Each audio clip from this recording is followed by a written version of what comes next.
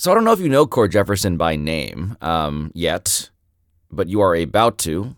I keep on warning people about this. When Cord visited the studio to tape this episode, it was before American Fiction was everywhere. It is now in theaters, by the way. Use your God-given right as an American during the holiday season to go watch a movie by yourself and apologize for nothing.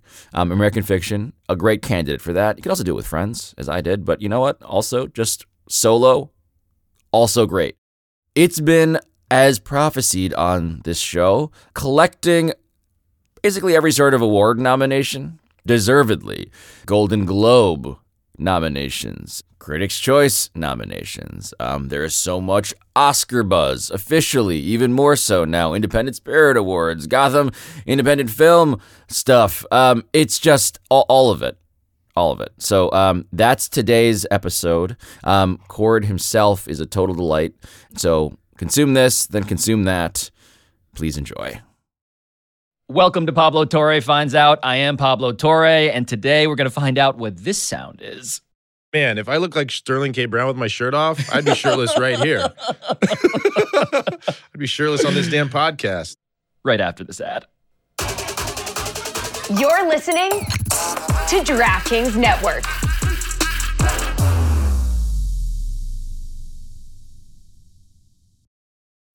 When you need mealtime inspiration, it's worth shopping Kroger, where you'll find over 30,000 mouth-watering choices that excite your inner foodie. And no matter what tasty choice you make, you'll enjoy our everyday low prices, plus extra ways to save, like digital coupons worth over $600 each week. You can also save up to $1 off per gallon at the pump with fuel points. More savings and more inspiring flavors make shopping Kroger worth it every time. Kroger, fresh for everyone. Fuel restrictions apply.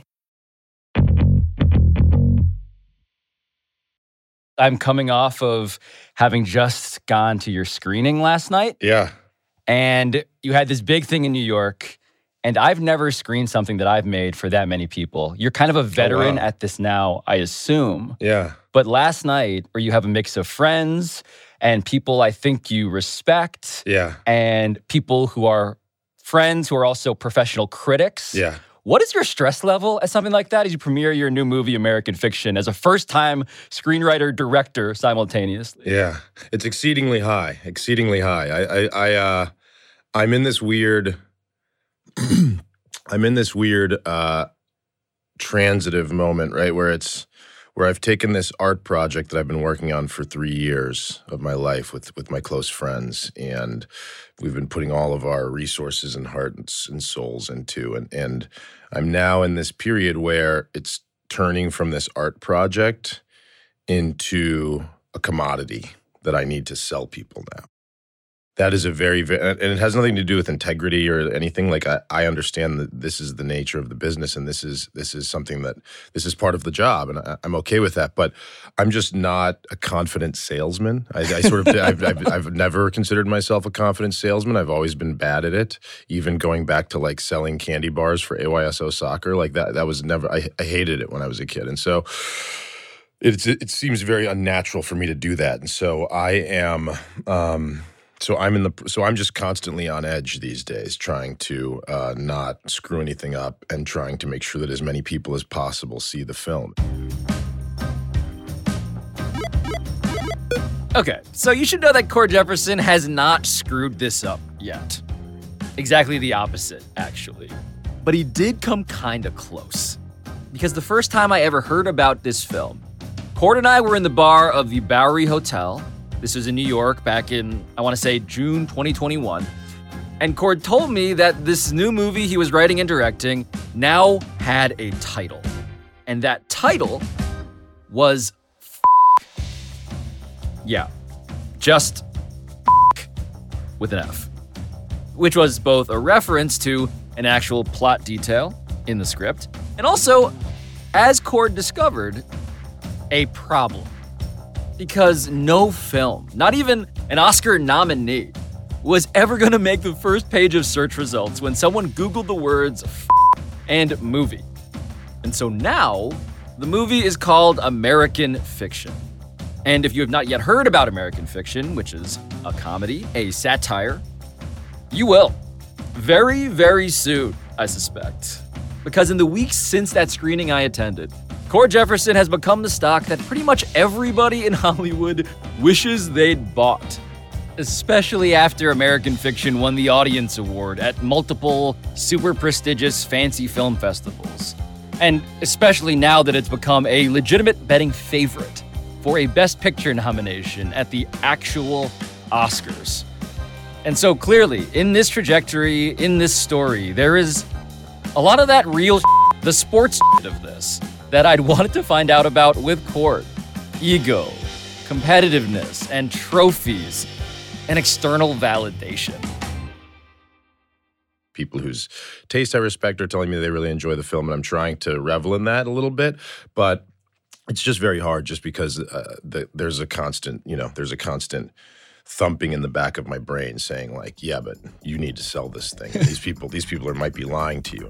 It is just a constant, fear. That's all.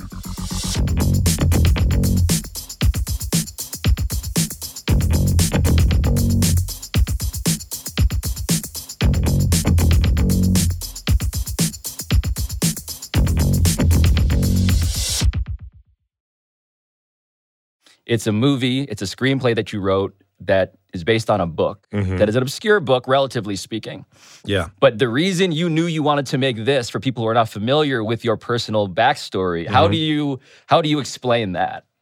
I worked as a journalist for many years before I started working in film and television, and toward the end of my career, I was working at Gawker, and I was writing a lot about race, and I started becoming the guy sort of people were like, oh, do you want to write about this racial tragedy? Do you want to write about Mike Brown? Do you want to write about Trayvon Martin? And there, Obama was in office, so there was a lot of racism directed at Obama, and that became sort of my go-to thing. And I got to a point when I was like, this doesn't feel good to me anymore. This is not. I don't like that my job is basically just commenting on like racial tragedy after racial tragedy. Relief pitcher, yeah, like exactly. Get Cord out of the bullpen. Exactly. Bring in the lefty. Exactly. And so it was like, what do I need? What do I need to do to get away from this? And so I left and I went to film and television, and I was thrilled to go to film and television because I was like, now this is great. I can write all these fictional stories about people, and none of it has to sort of like bear any resemblance to reality.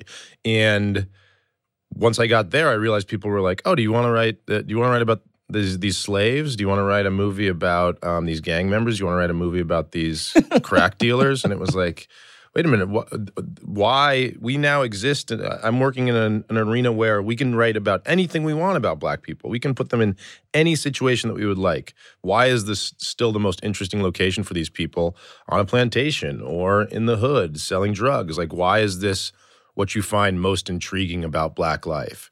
And so I read this book, Erasure by Percival Everett. Highly recommend picking it up.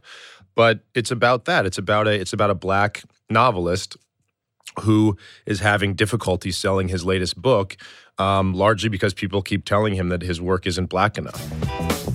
Monk, your books are good, but they're not popular. Editors, they want a black book. They have a black book. I'm black, and it's my book. You know what I mean. And people are like, yeah, but it's not the kind of black that we're looking for. By which they mean, we want stories of tragedy in the inner city or slavery, or sort of like people burning crosses on families' lawns, that kind of thing. Where's our representation? Would you give us the pleasure of reading an excerpt? Yo, Sharonda, girl, you be pregnant again? If I is, Ray Ray's gonna be a real father this time around. Thank you.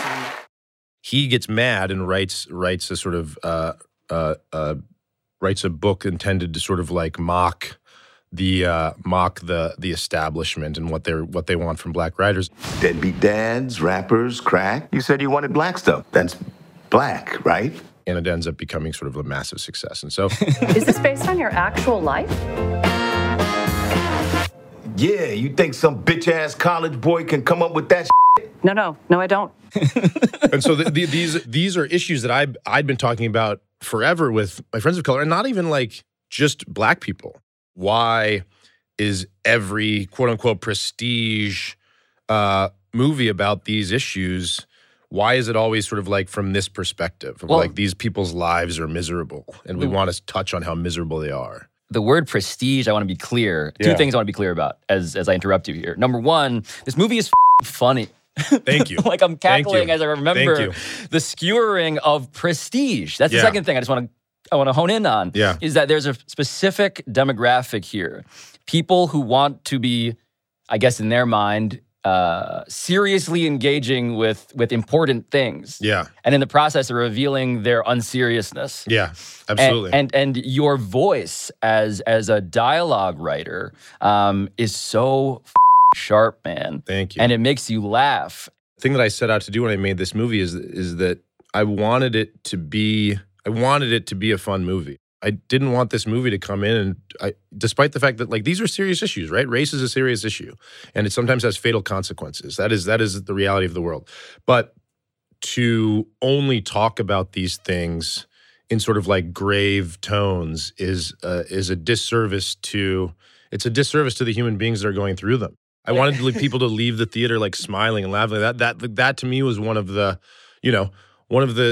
exciting things about the screening last night was that, we left the theater and we went to the bar afterward for the party and just everybody was just seemingly having a good time and laughing. I should say that you, Cord Jefferson, are someone that I first met years ago as a journalist. And you have completed this trajectory, and it's not complete yet, but you are mid-story arc. Near what feels like, it's not a peak yet, but it feels like this has all the trappings of that scene in the movie. Where like the first time writer-director has the big screening in New York, this premiere, and my vantage point is as a friend of yours who has his own high-stakes decision, which is to figure out if I like it. And then how do you navigate the post-screening conversation if you don't? Exactly. That's the thing that I always think is the most appropriate thing to say because you don't want to lie to your friends. But the thing that is honestly good to say to anybody is you're like, if you read a book that your friend wrote and you don't like it, you can say, you wrote a book, and that is a massive, massive accomplishment. Like you wrote and published a book, that's huge. And so I've had people come up to me and say, you made a movie.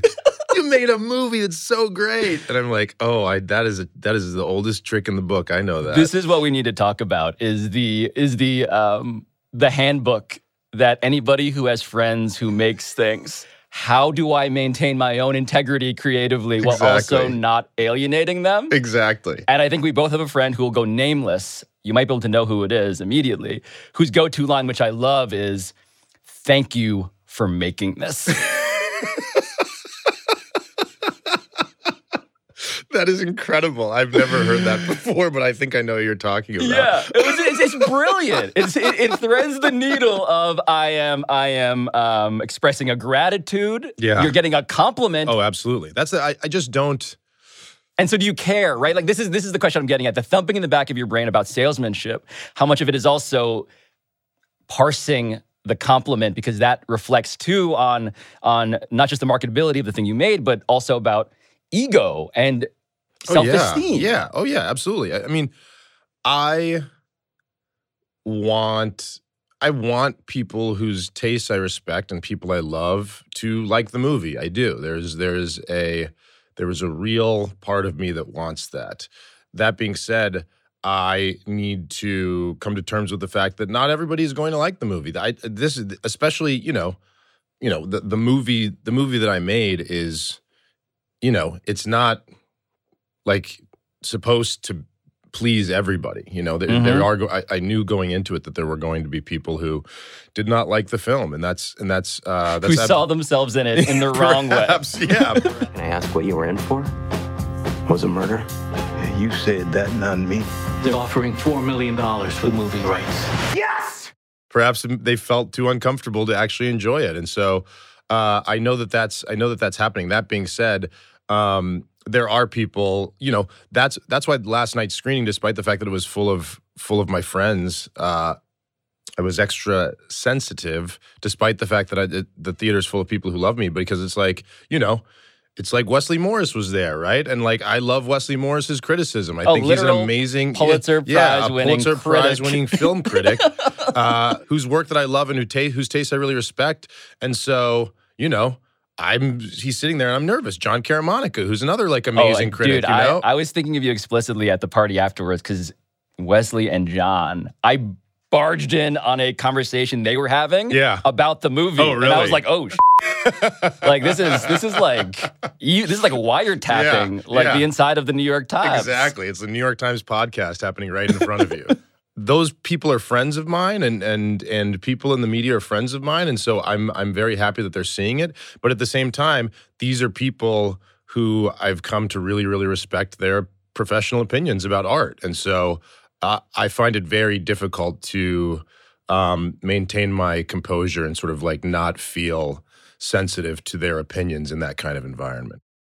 I went and saw a screening of Licorice Pizza before it opened, and P.T. Anderson gave this mini speech before the start of the film, and he said one of the last things he said, he goes, the movie's great, you're gonna love it, thank you for being here, and he walked away. And I remember thinking like, man, I wish I had the confidence to stand in front of an audience of people and say this movie is great. I really do.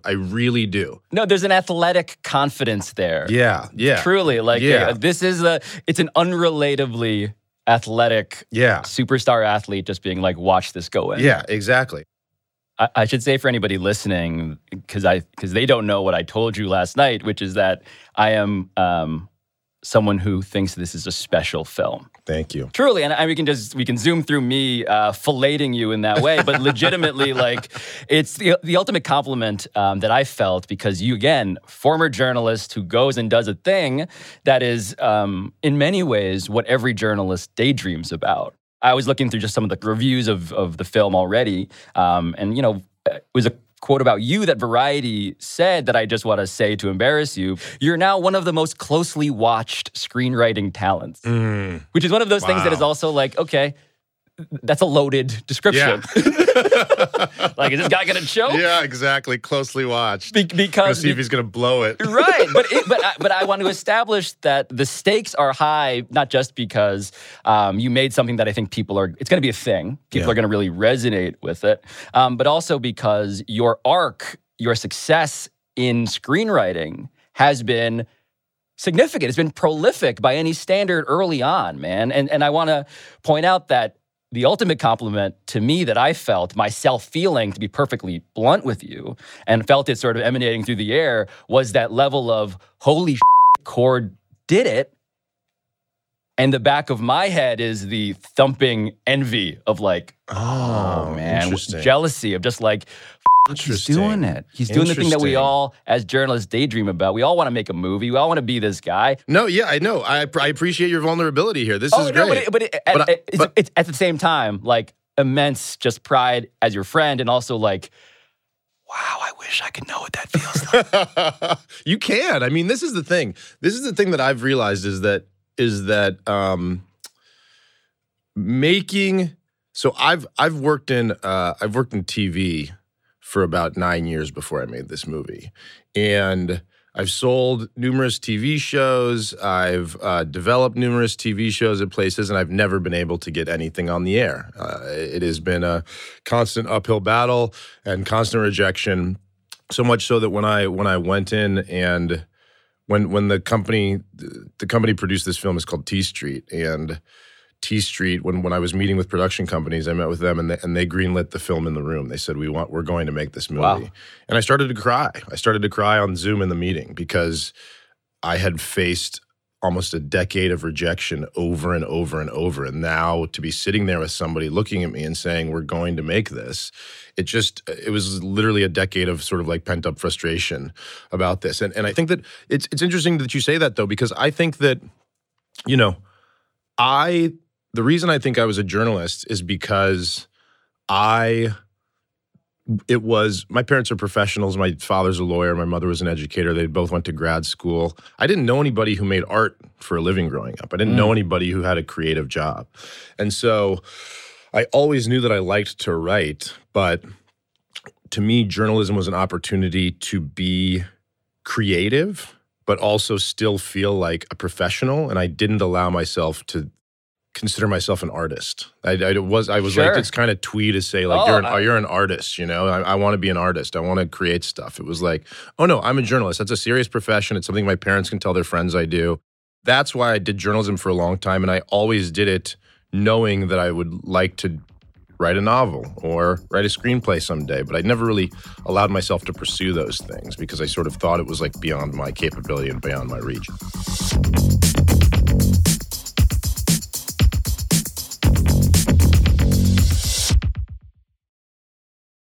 The NBA playoffs are heating up, and so is the action at DraftKings Sportsbook, an official sports betting partner of the NBA.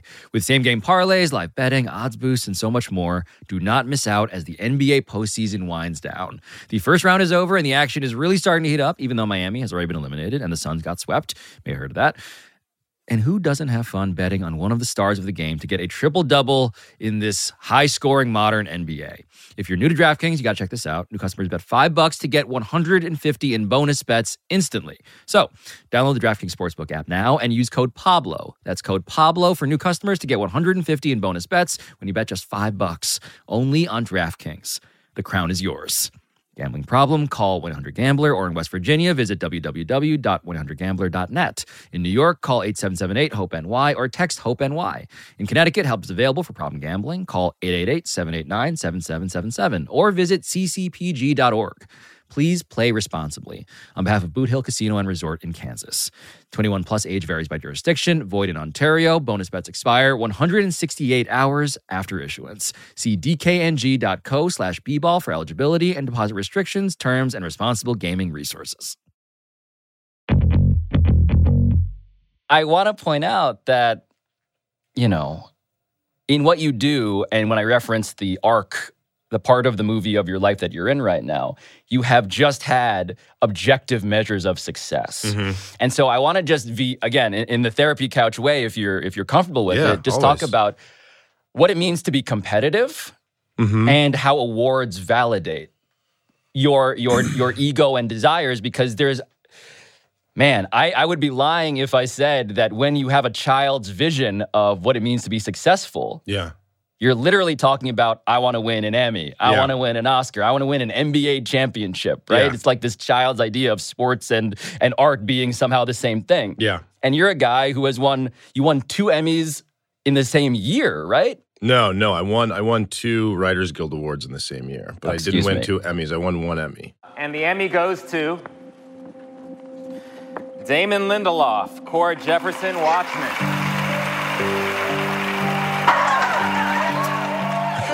How embarrassing.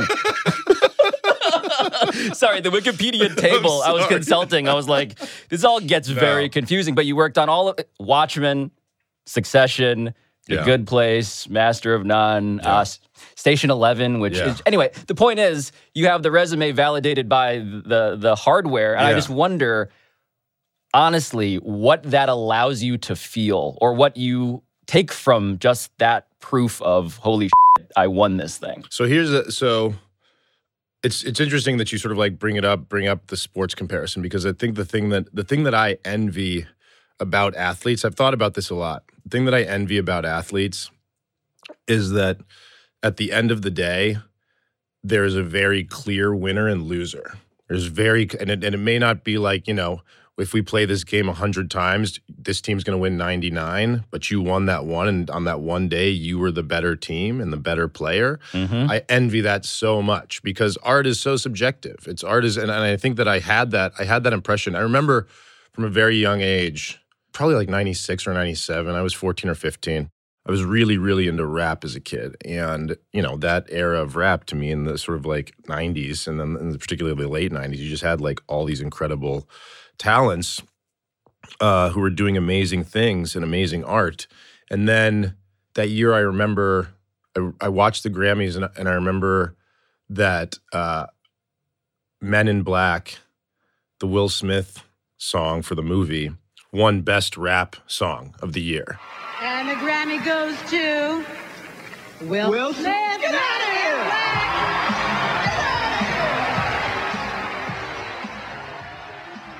And I remember thinking, like, what?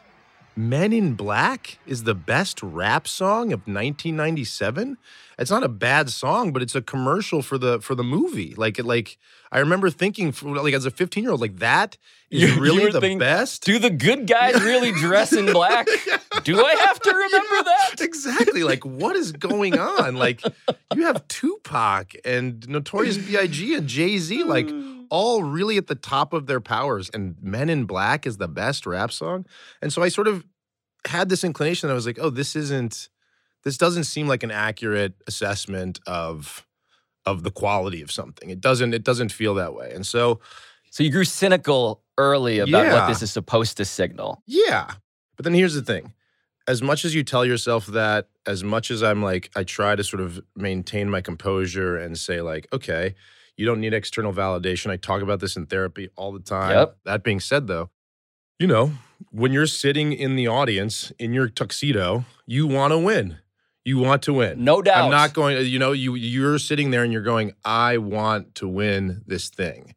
And despite the fact that you might you want to be a sort of bigger person and say okay, it doesn't matter who wins, none of this matters. You want to win. You do. And so, and I will say that the practical reality of winning also is that, my movie is full of black actors. The lead being Jeffrey Wright, who, in my opinion, is one of our greatest living actors and sort of like a national treasure. And Jeffrey Wright's never been nominated for an Oscar, never. And he's kind of universally known as being like an amazing actor, but he's rarely sort of like the lead in a film. He's like in a bunch of huge movies, like Commissioner Gordon and Batman. He's got these huge parts. Yeah, in Westworld. Yeah, exactly. For whatever reason, people have overlooked him when it comes to his talents and awards. And I think that awards do affect people's visibility. And it does, and beyond that, it affects people's paychecks. If you win an Oscar, your price goes up, and in a very real way. And so there's this obvious cognitive dissonance in the thing Oscars so white, right? Which is that we know, and we have known for a very long time, that obviously they're doing a bunch of stuff to try to rectify this at this point, but in years past, that black actors and black art has been underappreciated by these governing bodies, by sort of in film and television awards. Yeah, in film and television awards, right? And so on the one hand, you might want to say, but who cares then? Why do you even care about being nominated for an Oscar? If everybody understands that this governing body is not supporting your work, why do you still? Why are you? It's like why are you pursuing somebody who's rejected you all the time? Right. You know what I mean? It's like why do you keep going after the girl who keeps telling you no, I'm not interested. No, I'm not interested. Well, why don't you go find somebody who loves you? And why do you want this mortgage from this corrupt mortgage lender? Exactly. That's exactly right. And the reason is because there are real consequences to winning. There are. You literally want a bigger house. Exactly. You literally want to send your kids to school, like a private school in LA, which is not cheap. You want to build generational wealth the way that you're watching, all these other people around you build generational wealth. There's all these real concerns that go hand in hand with winning awards. And so that's why it's both equal parts real and not real. And so at the end of the day, you want to say awards don't matter, but there are some very real concerns when it comes to awards. But when it comes to the neurology of winning and wanting so badly to win, when you're in therapy, because I'm curious if what you're working on is a deactivation of the lizard brain such that you don't want to feel the high, the dizzying high upon winning. Yeah. Because that's sort of the problem you have now. Yeah. Well, is that you're actually winning so often that you have to reckon with, is this actually a feeling that I should indulge? Because I watch your movie and I'm like, dude's going to be wearing tuxes at another thing pretty soon. Seriously. And which is amazing. And I want that for you. And I also, when I watch that award ceremony, I want to think about this conversation and wonder if you're trying to burn off the neural net I haven't been reading the reviews. I haven't read the reviews for the film. People send me the headlines and people tell me this one was good. And I'll look at the headlines, but I can't bring myself to read them because it's too stressful for me.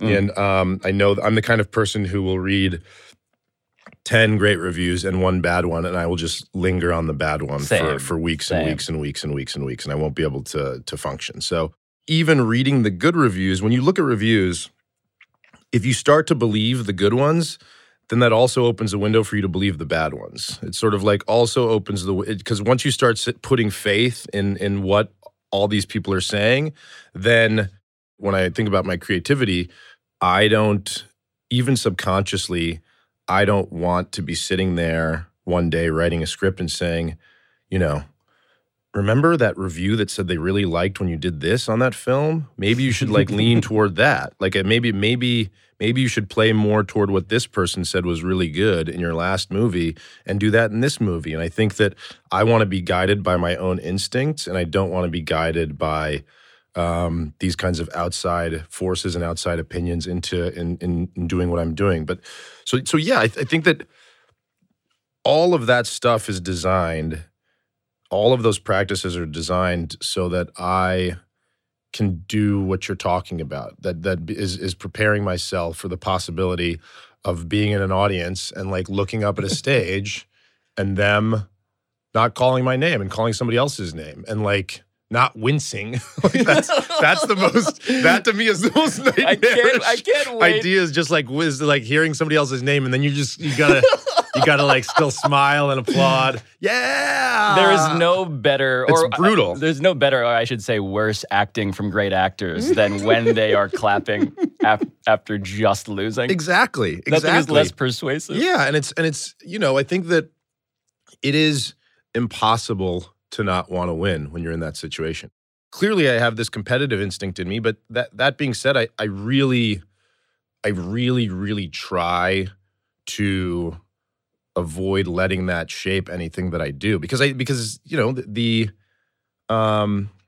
know, it really, like I was just at TIFF. We premiered the film at TIFF in Toronto. And I saw so many great films, and I was like, man, I love this. I love this actor. I love this director. This is really great work. And, the idea that I should then, like the idea that I could walk away and like make a hierarchy of the movies and of the art and saying like, well, this was the better art, or this was the worst thing. It's like they're all so varied and different and trying to put statistical analysis like you would in sports. Exactly. It's impossible. It's impossible. I think that I really, really love, I love what I do. And I think that to me is, I try to focus on like that being the victory, that being sort of like winning. Yeah, it's just like, was I able, because that's the thing that I can control. I can't control anything else. What I can control is working to make something to the best of my ability and then putting it out in the world. That's what I can do at the end of the day. I can't do, so I think that there is something satisfying in that, because unlike sports, I'm not like, there's nothing that's going to keep me awake at night being like, here's what I should have done to win an Emmy. Here's what I could have done. It's not, because I have no idea you have no idea what you could have done to win an Emmy. You have no idea what the politics are going to be like that year, or who's going to release a movie that year, who's going to release a TV show that year, if somebody's going to if somebody's going to, if all of a sudden Meryl Streep's going to be in a TV show and she's clearly going to like destroy the acting category. Like, what real world event will reshape the conversation, capital T, capital C, towards some piece of art that happens to reflect it coincidentally? Exactly. And so I think that unlike a basketball player who might like stay up at night just like, if I had hit this shot, if I had just made that shot, if I had just made that block, if I had played defense a little harder in this moment, we could have won the game. I think that I have the piece of just saying like, I certainly watch things that I've worked on and said like, okay, I could have done that better. I could have executed that a little bit better. But that's more just about the creative process. That's more about the art itself as opposed to like, here's what I could have done to win this award, because there's nothing that I could have done necessarily. It's all just I put it out and sort of like what happens, happens. And I think that there is some comfort in that it's sort of, I can't control these things. Yeah, I think all the time about how, in some sense, the cliches around the journey being the championship, the real title we won was the friends we made along the way. Like that actually kind of what I'll be whispering on my deathbed to myself. Truly, the older I get, the more I realize that all that stuff is true. All the cliches are true. It really is. It's like it's about the process. If you focus on awards and money, you're going to be miserable because you're never going to have enough. Like it's just you need to focus on being creative and making the work that you want to make, and like let everything else fall by the wayside. The older I get, the more I'm like, oh yeah, all like the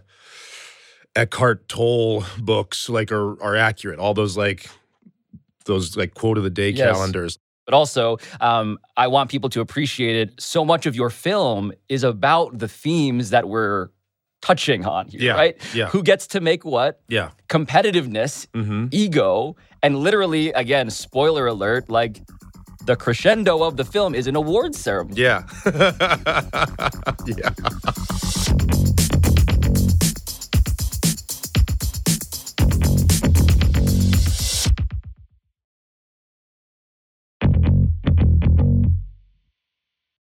Truly something that I want to parse just a bit about, like who again, I say this all the time now, like the contemplation of, are we the bad guys? Mm-hmm. And I think so much of why this movie is worth talking about is because in American fiction, your film, the bad guys are people ostensibly with good intent. Yeah. There's already so much buzz because of the movie deal. Michael B. Jordan is circling. We want to put him on the cover in one of those scarves, I guess you would call them, tied around his head. A do-rag? Yeah. Yeah. Who want to be, again, admittedly, on very superficial, box-checky sorts of ways, but think they're the good guys. Absolutely. And their intent is not to drag down, it's to actually, perversely, elevate. Exactly. And in that selection of who you elevate, you again are revealing that, yeah, there's a nuance here that is being a little missed. Exactly. And I think that I don't ever want, I come from a very weird household where my father is a black Republican. My mother was a white liberal. They had very different ideas about politics in the world, and nothing was taken for granted in my household. It was sort of always like, you need to figure out how you think about the world, because they had such polar opposite opinions on so many things that it wasn't like I could sort of like take everything like spoon-fed from my parents about how the world works. I knew from a very early age, like, oh, okay, these people have very different opinions about everything. This comment section's a little messy. I know, exactly. And so it was up to me, and they made it clear that it was up to me to sort of figure out how I wanted to think about the world. And so I grew up with this idea that things are difficult and complex, and there aren't going to be answers to these questions sometimes, and that's okay. And I think that that's what I wanted the movie to explain, is that another thing that sort of like is real and not real is race, right? And that the vast majority of scientists will tell you that the differences between the races are very, very insignificant compared to sort of like all of our similarities. And sure. So all of this stuff is negligible. On a DNA level, yes. Right? As much as I am measuring your skull right now, exactly. Cord, get out the calipers. Yeah, as much as I want to show you my binder of skulls, admittedly. But at the same time, we have structured society and our laws and our traditions around the idea that this is real. And so, and as I said, sometimes race has fatal consequences. So on the one hand, race is not real. And on the other hand, racism is real, right? And so that there's an inherent absurdity there. Like there's an inherent ridiculousness to that idea. And to me, it's like, let's laugh at that. Let's find ways to sort of like have fun with that and talk about this, because we're never going to solve this stuff if we don't talk. And I think that it's finding an audience amongst very, very disparate groups of people, which to me is exactly what I set out to do. So to me, again, my unrequested college lecture is along similar lines, though, the idea that race, we're sort of borrowing the language of many topics we've talked about already here.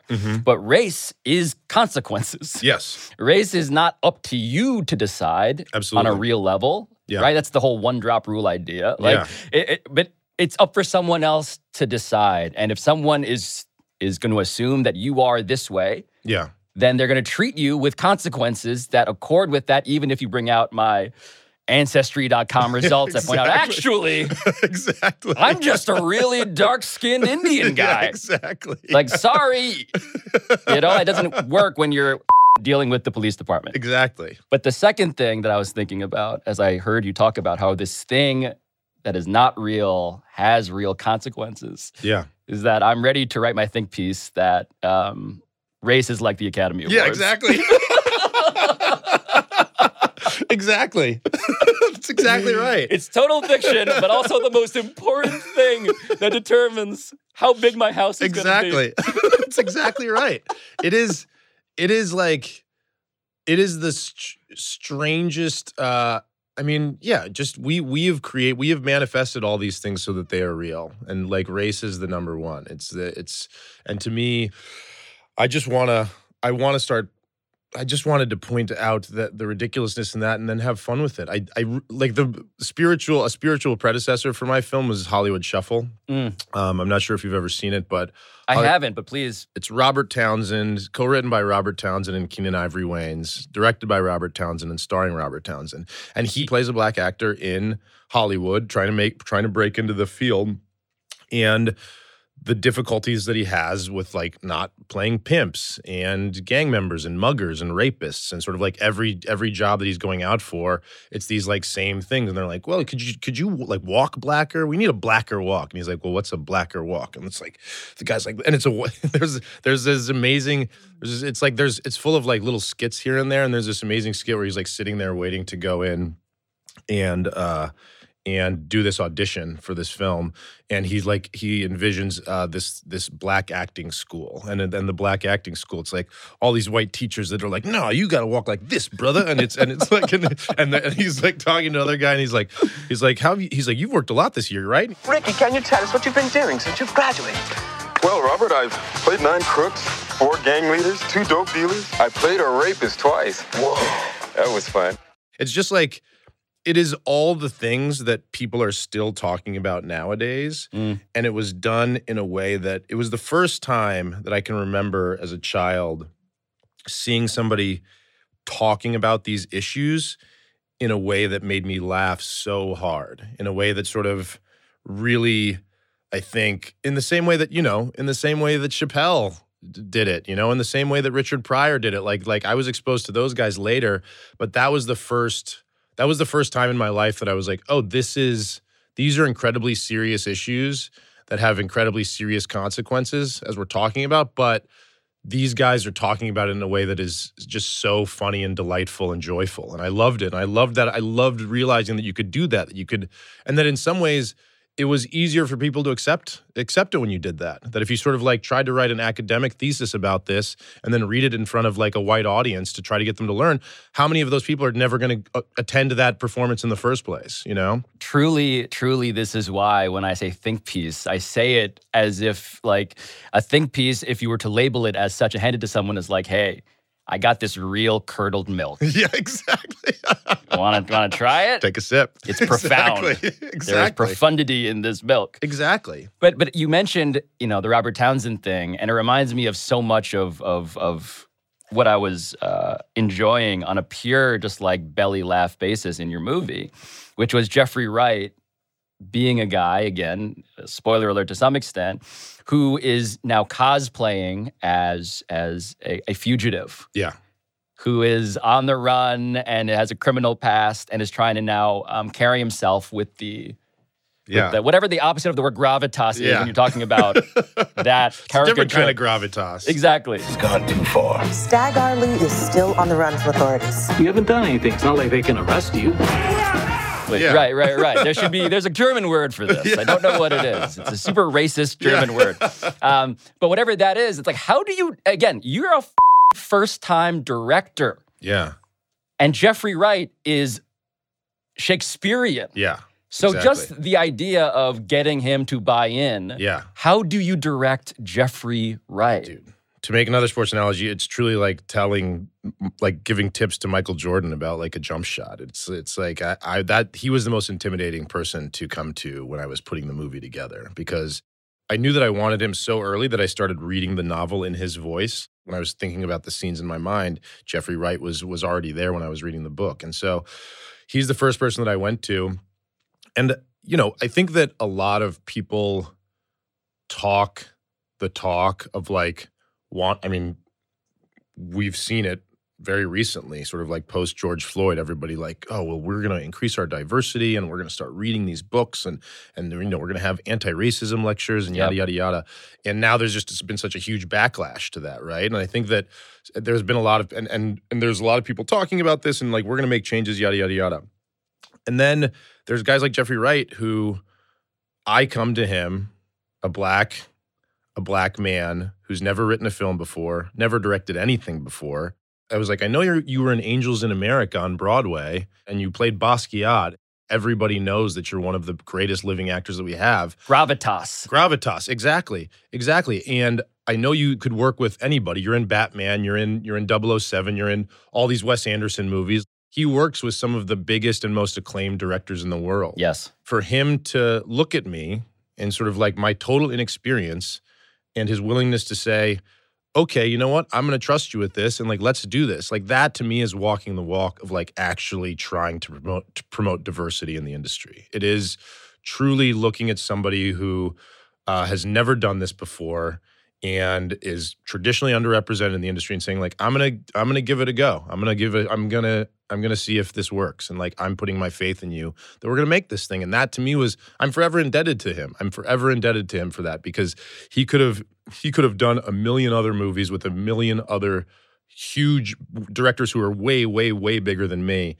And he took time out of his life to work with me on this, you know, it's like, as you said, it's like a pretty esoteric book even. It's not like a slam dunk, like best-selling novel that came out in 2022. It's not conventional IP. Exactly. And he said, okay, let's do it. And I think, and after he said that, everything became easier. Because your cast is ridiculous, I should say. The cast is amazing. The cast is really, really amazing. And I think that, and the tip of that spear was Jeffrey Wright. It was that once Jeffrey Wright was signed on, everybody was like, oh, this movie's real now. The financiers agreed to give us more money for the film. Actors became much easier because they were like, oh, I want to work with Jeffrey Wright. Are you serious? Sterling K. Brown was like, yeah, I'll be shirtless in every scene. Yeah. First-time director. I mean, why not? Man, if I look like Sterling K. Brown with my shirt off, I'd be shirtless right here. I'd be shirtless on this damn podcast. We're going to Photoshop ourselves in post with lots of muscles. I do want to point out at the end here, though, I praised you a lot. I do think you're a total hypocrite about one thing. Yes, please. You mentioned how part of what's so exciting about what you get to do in Hollywood now is that you get to put black people in positions that are fanciful and absurd. Yeah. Right? Like you can put them in space. Mm-hmm. You can have them do anything. And meanwhile, I'm thinking back to what you told me about your awakening to the bullshit of awards. Yeah. And I'm like, well, there was one actor who tried to do something like that. Yeah. And it was this.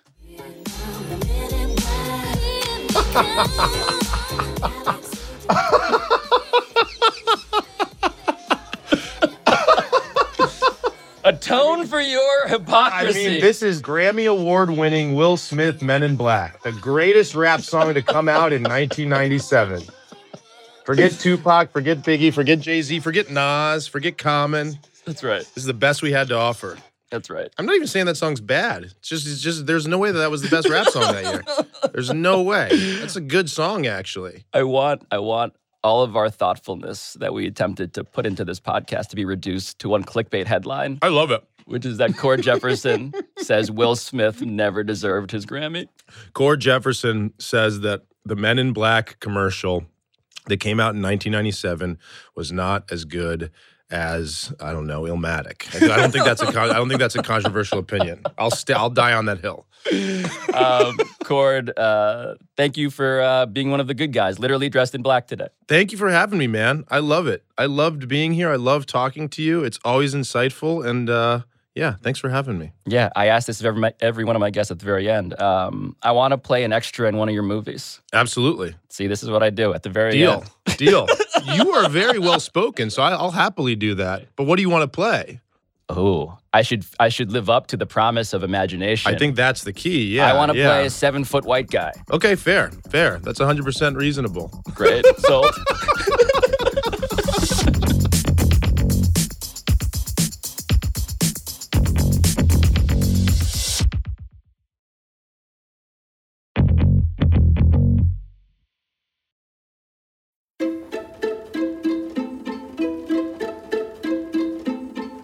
So as I ponder what it is that I found out today, I'm reminded that you should just go see American Fiction when it comes out in theaters on December 15th. Take my word for it, but also find out for yourself, as it were.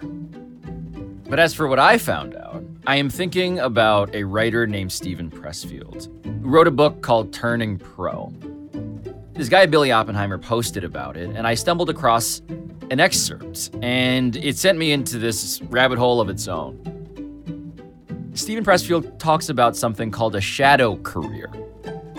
And he writes, quote, "When we're terrified of embracing our true calling, we'll pursue a shadow calling instead.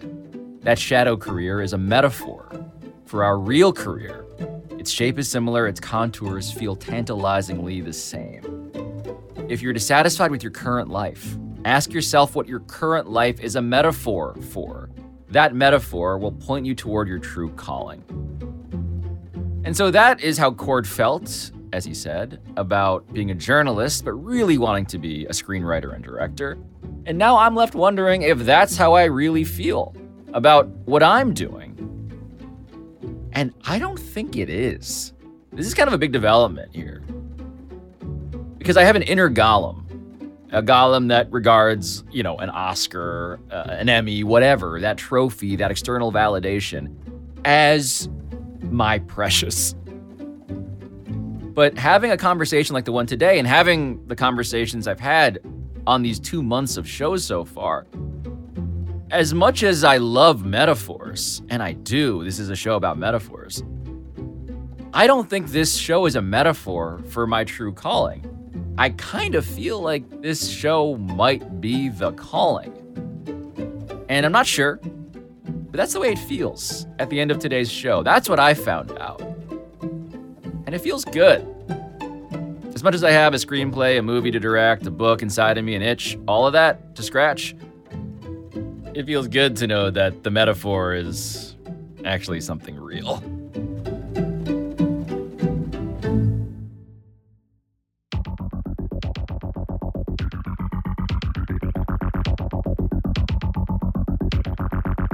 This has been Pablo Torre Finds Out, a Meadowlark Media production. And I'll talk to you next time.